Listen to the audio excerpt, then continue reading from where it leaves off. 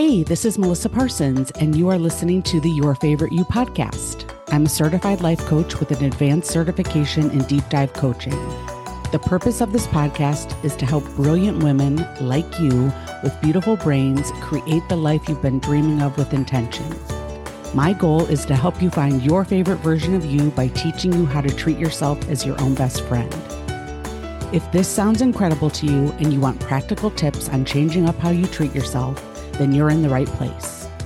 Just so you know, I'm a huge fan of using all of the words available to me in the English language, so please proceed with caution if young ears are around. Hey everyone, thanks for coming back to the podcast again this week.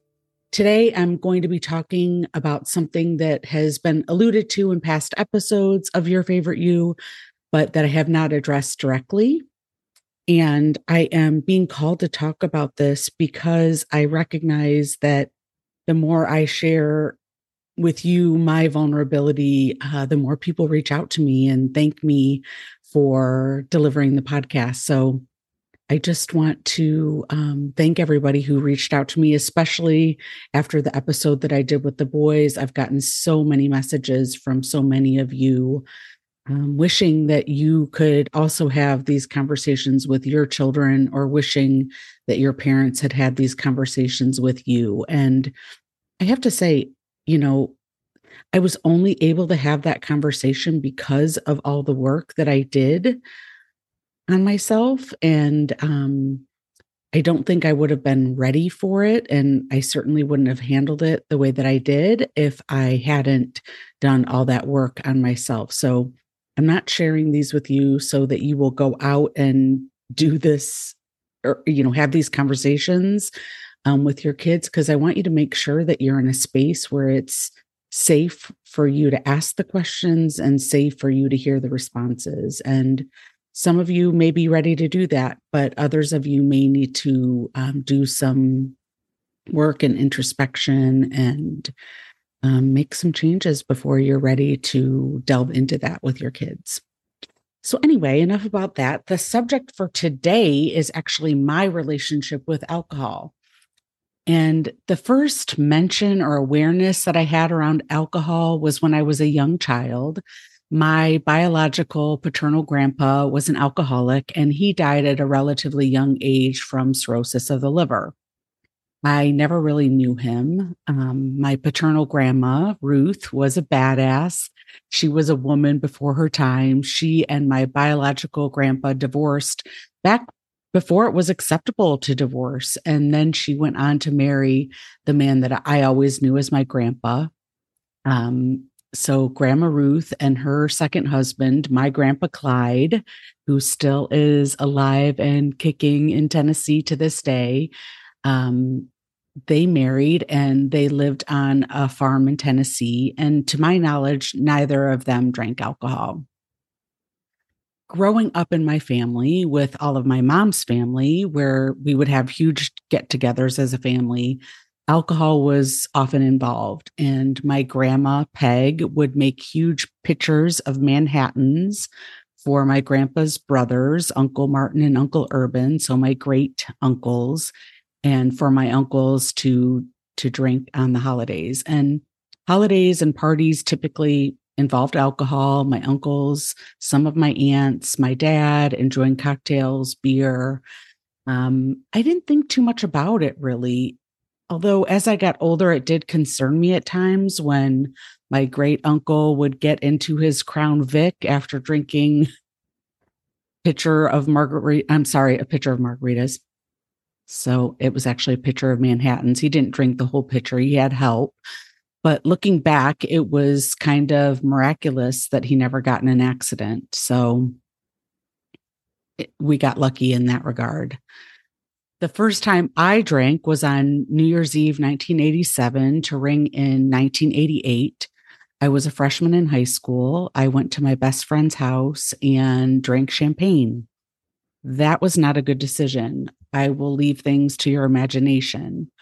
The good thing about that experience is that I was not highly motivated to continue drinking after getting ill from it.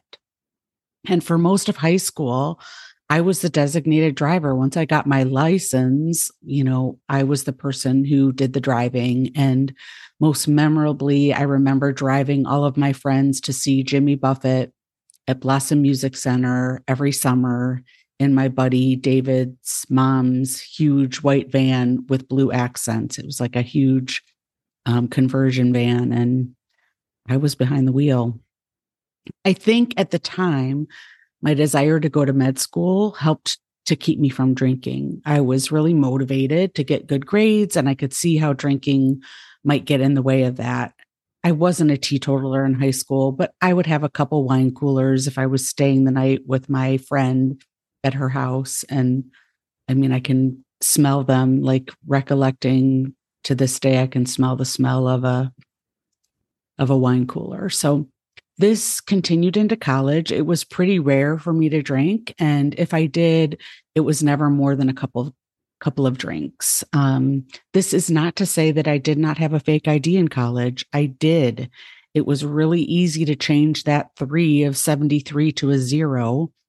All my friend Jen and I needed was a little makeup and some clear contact paper. It worked, and it helped me to get into the bars where all my friends were so that I could wait for my crush to show up. The anticipation of never knowing if he would walk through the door.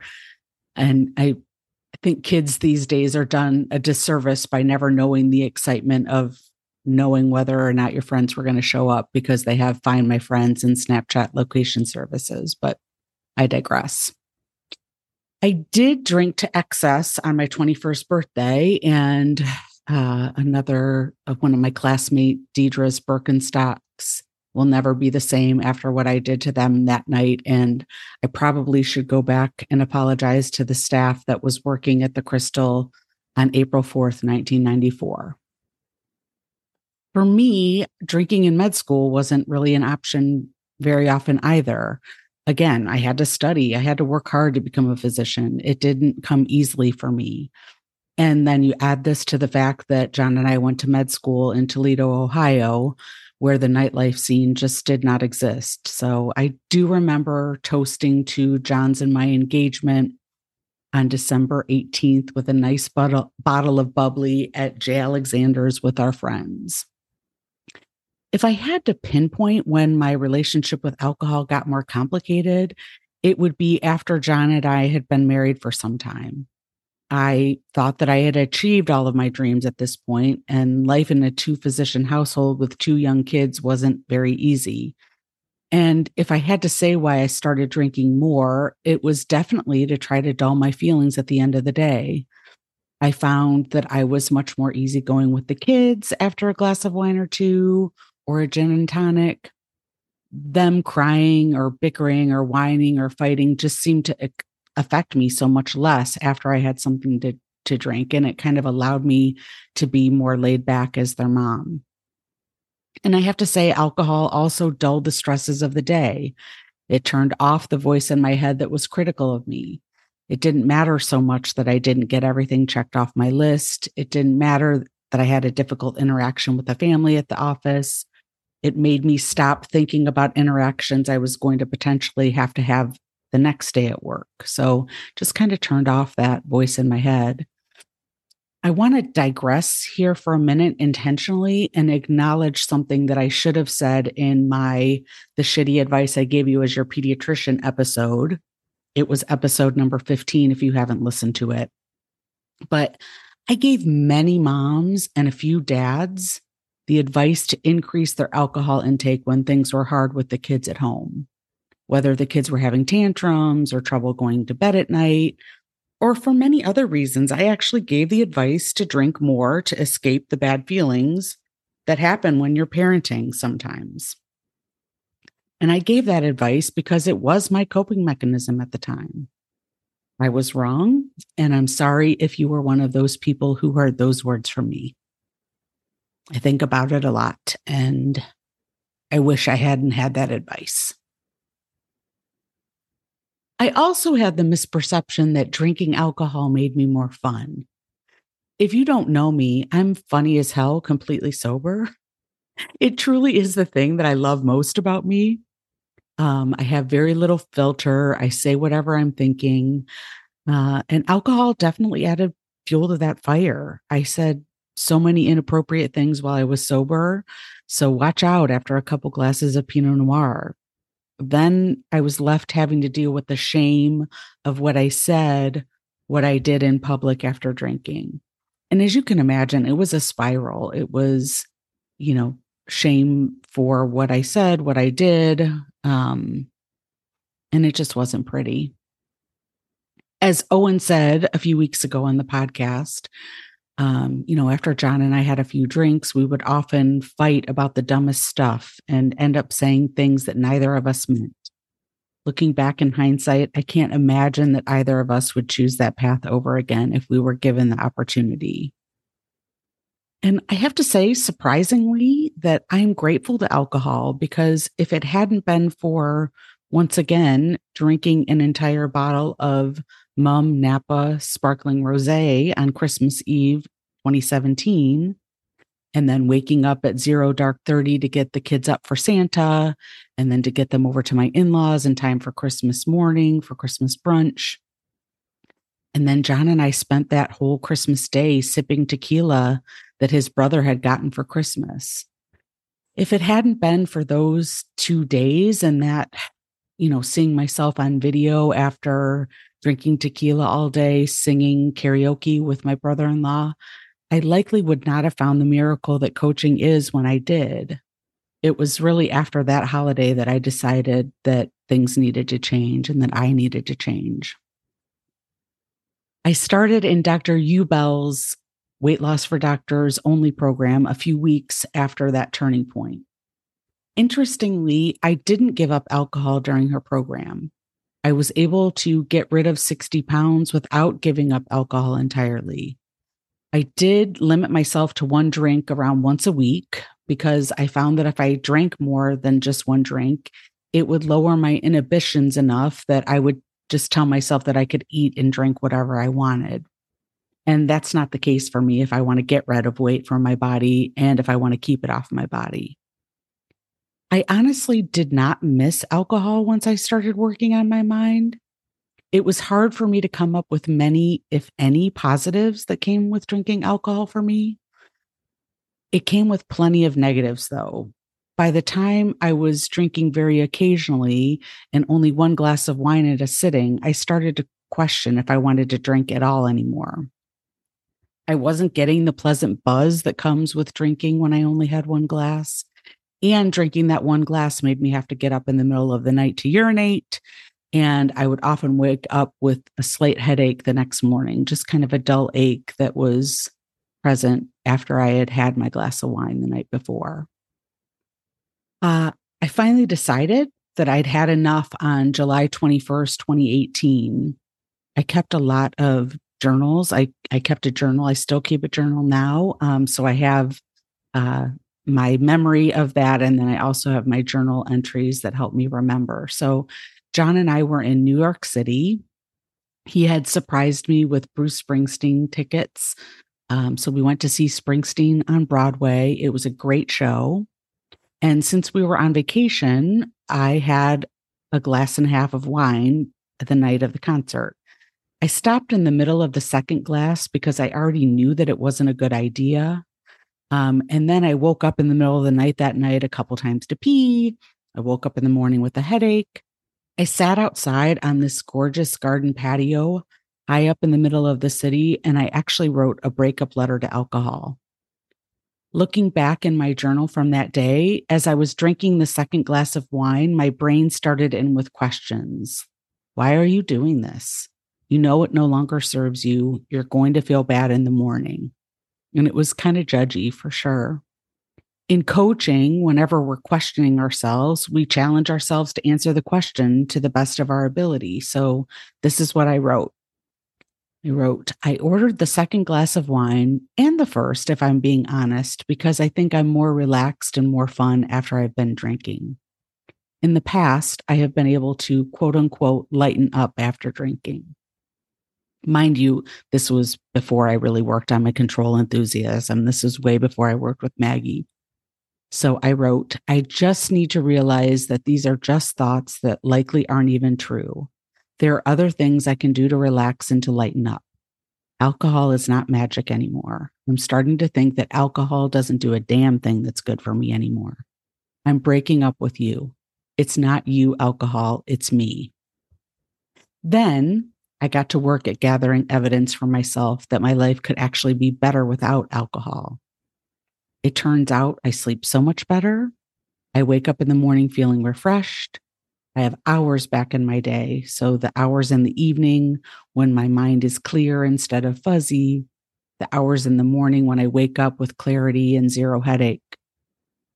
It also turns out that I'm just as funny as I was before, still completely inappropriate. And now I remember everything I say and do instead of wondering. I can take ownership over my words and my actions. Alcohol is no longer to blame. It's all on me. Sometimes that's great, and other times not so much so.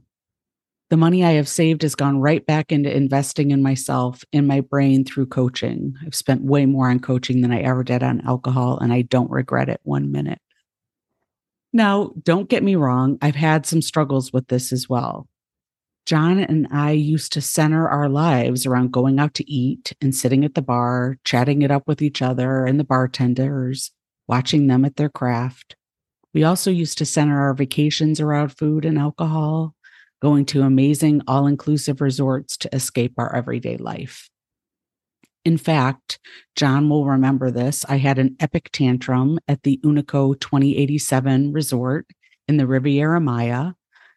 When John and I would travel as a couple, our MO would be to fly early in the morning, get to the resort by lunch, and then eat and drink by the pool for several hours, take a nap, then eat and drink again until bedtime. So when it came time for us to go on this trip that we had planned before I had changed my relationship with food and alcohol, I definitely was grieving that former version of me.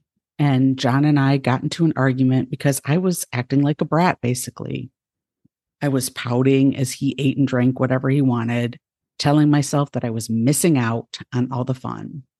It was a turning point for me, really. I decided after that argument and after taking a nap that I was going to allow myself to have an attitude adjustment. I was going to own my decision to change my relationship with food and alcohol.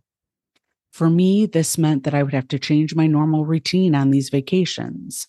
So I started waking up before sunrise, sneaking out onto the lanai to meditate as the sun came up. I participated in the stand-up paddleboard yoga class in the pool. I spent lots of time reading and journaling, getting to know myself better on these vacations instead of escaping from myself. I went to bed early so that I could wake up and do it all over again. It was an adjustment period, but I'm so grateful to my past self for figuring it out. Now I plan vacations that involve adventure, kayaking, whitewater rafting, slot canyon hikes, axe throwing, which I'm surprisingly good at. I also love playing games and sports against my family who've been drinking. It's the only time I'm better than them at, say, paddleball or can jam. I rock these games when I'm sober. Another thing that I was worried about with giving up drinking was how this would be perceived and handled by my friends and family, as unsurprisingly, their habits did not change along with mine. I have zero problem ordering a Pellegrino or a tea or a mocktail when out with friends. At first, some people didn't understand, but once I told them that I had broken up with alcohol, those that loved me let it drop and didn't try to goad me into joining them. Some were more understanding than others, and some will just never understand. That's okay. I know and love my reasons, and I no longer need anyone else to understand me because I know and understand me. Like I said, many of my family and friends still drink. I don't have a problem if they drink around me. I don't feel weird about it at all. I will be completely honest, though, and admit that I get a bit judgy about it at times, especially if I hear that they're drinking and driving. There should be zero reason for that with all the options of Ubers and Lyfts that are available at the touch of your fingertips to your phone. But I can see how this might happen. because when I drank too much, I mistakenly thought I could get away with anything too. So I see how it happens. I must say that I have zero regrets around giving up alcohol. It truly was having zero benefit for me. There were no positives. I can't believe this, but I'm actually coming up on my 5-year anniversary of abstaining from alcohol. Though, in complete transparency, I did have 3 glasses of wine during the week that John and I were on the Amalfi Coast for our 20th anniversary in 2019. But other than that one week, I have not even been tempted to drink. The people in my life who always loved me for me are still here. I love my life without alcohol right now. I can't see a reason to start up again. I'm intrigued by all the recent reports of studies that show that no amount of alcohol is healthy. I have to say, I'm not surprised. I didn't need these studies to tell me how much better I feel in my life and my body without alcohol, but it is fun to have the science to back it up. Also, it's not lost on me that I got lucky, especially with the history of alcoholism in my family, that I didn't become an alcoholic, and I'm grateful for that.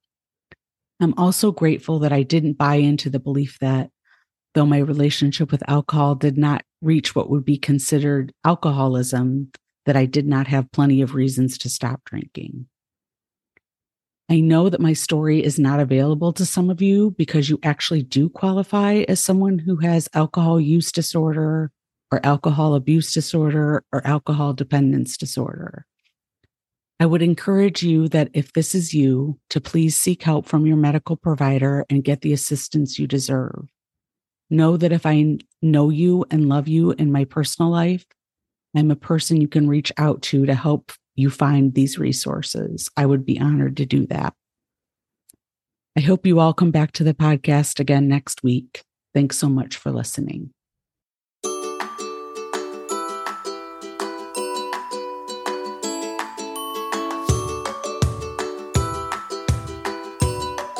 Thank you for listening to the podcast and loving on me all the time. Although the doors are closed for the inaugural group of women wanting to become their favorite versions of themselves, no worries. You still have the opportunity to work with me in a group setting. This group is for you since you are listening to my podcast. You will get amazing coaching, plus the beauty of a community of other women who are interested in thriving as much as they can, and who also will want you to succeed at becoming your favorite you. There is benefit that is undeniable from watching another woman being coached on an issue you've had in the past or one that you're currently having. Our brains just see so much more possibility when we are not the ones in the hot seat. You will also have the ability to come every week and share yourself vulnerably and watch others share vulnerably. We know that shame only grows in silence. There is power in being held by other incredible humans who are often caught in some of the same traps that you are with your thinking. Please go right now to melissaparsonscoaching.com/group. Schedule a consult with me so that I can hear how I can help you and we can decide together if you are a great fit to join the group. You'll need to join the wait list. We start in August. Please join us. You will not regret it.